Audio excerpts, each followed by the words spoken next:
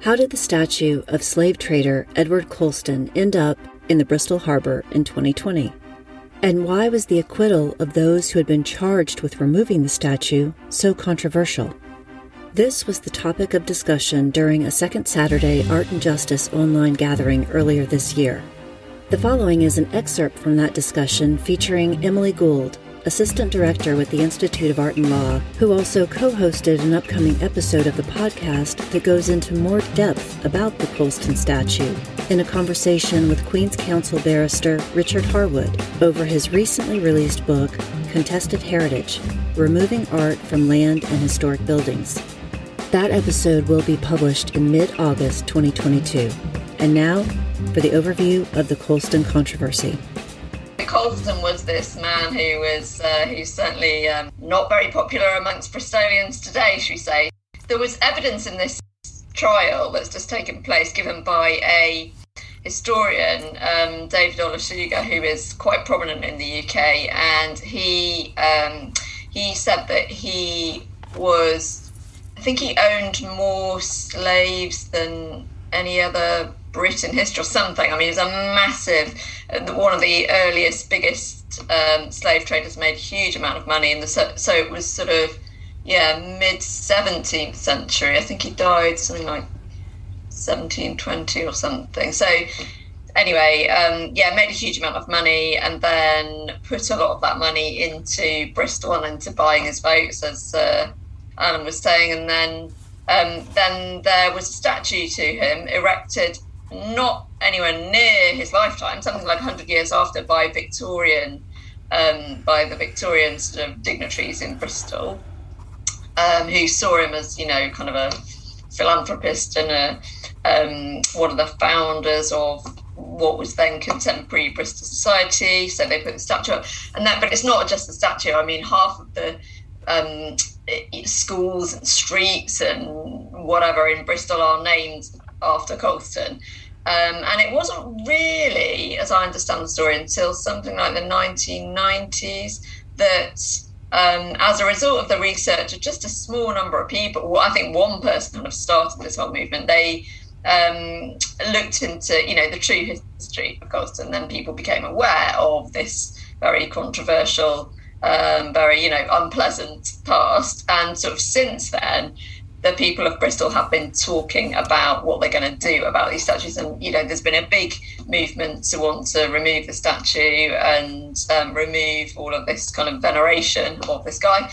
And then it all came to a head last year in the wake of the killing of George Floyd, the Black Lives Matter protests, which of course were only kind of a shadow in the UK of what went on in the US, but there was certainly a lot of sort of protest activity around that time. And so a group of people, a massive group, sort of marched through Bristol and toppled this statue and pushed it into the harbour. And there was then a prosecution, so the authorities saw fit to prosecute, but they just picked on 4 individuals. I think there were a number of other people, I was just reading an article about it, who were dealt with by way of restorative justice, as they call it. So they did some sort of community sort of penalty. But these 4 went to court and they became known as the Colston 4, so there was this big jury trial.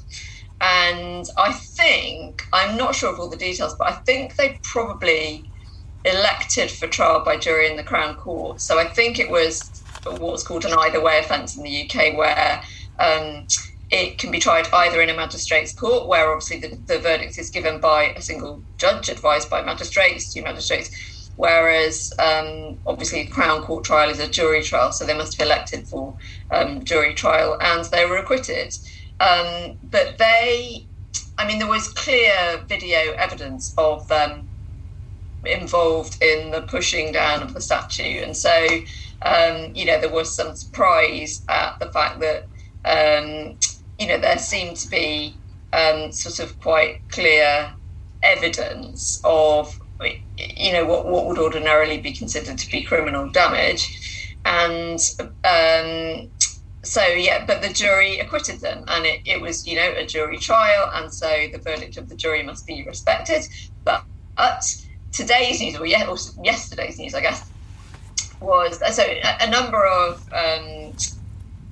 Conservative MPs and sort of people fairly high up in the government, including the cabinet, expressed sort of surprise at the verdict and some sort of concern that, it looked like it gave carte blanche for people to go around pushing over statues, and that, this is part of a sort of continuing conversation in the UK whereby, these culture wars have been going on for some time, whereby the government's sort of very keen to kind of take a very firm line against any kind of sort of protest movement which looks like it's sort of threatening the kind of the public realm. And so that's kind of been going on in the background. But yesterday the Attorney General said that she is considering whether to send the case to the appeal court to consider whether there was an error in, basically an error of law in the direction of the jury, because you can't, a jury trial, the verdict is the verdict and they've been acquitted. They can't there can't be a retrial unless there are, fresh facts, fresh evidence. There's fresh evidence that comes to light. But there's been quite a lot of backlash against that suggestion.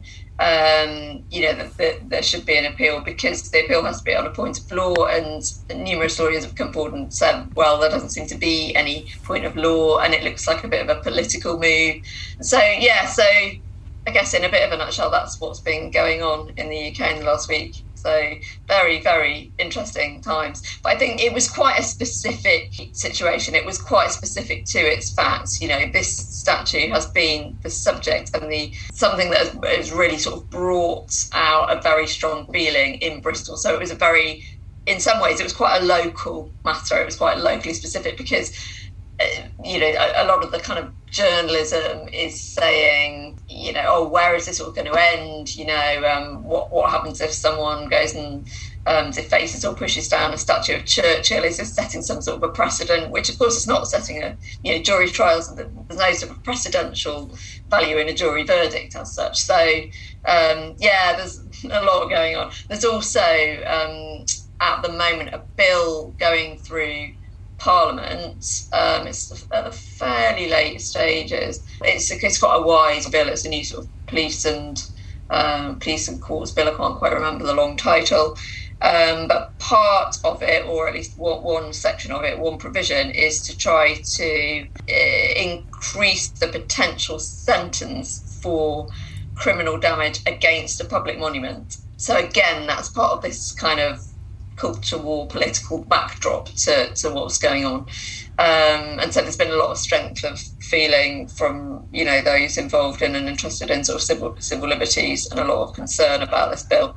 It's a kind of a very technical point about the way in which they've dealt with that, but it essentially, I suppose, the bottom line position is that it means that for criminal damage against a memorial, against a sort of public monument like these statues, if that were tried in the magistrates' court, as it would have to have been if the value was under £5,000 in the past, the maximum sentence magistrates could pass would be 3 months imprisonment, whereas the proposal is now to get rid of that sort of financial threshold.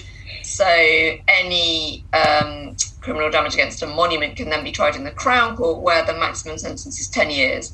So the kind of the headline thing that the papers have picked up on is, criminal damage against a monument. If you damage a monument, then you're going to, you could end up going down for 10 years. And so again, that's caused concern for those, for the sort of civil liberties proponents. If you'd like to join an upcoming Second Saturday online gathering, please message me at stephanie@warfareofartandlaw.com.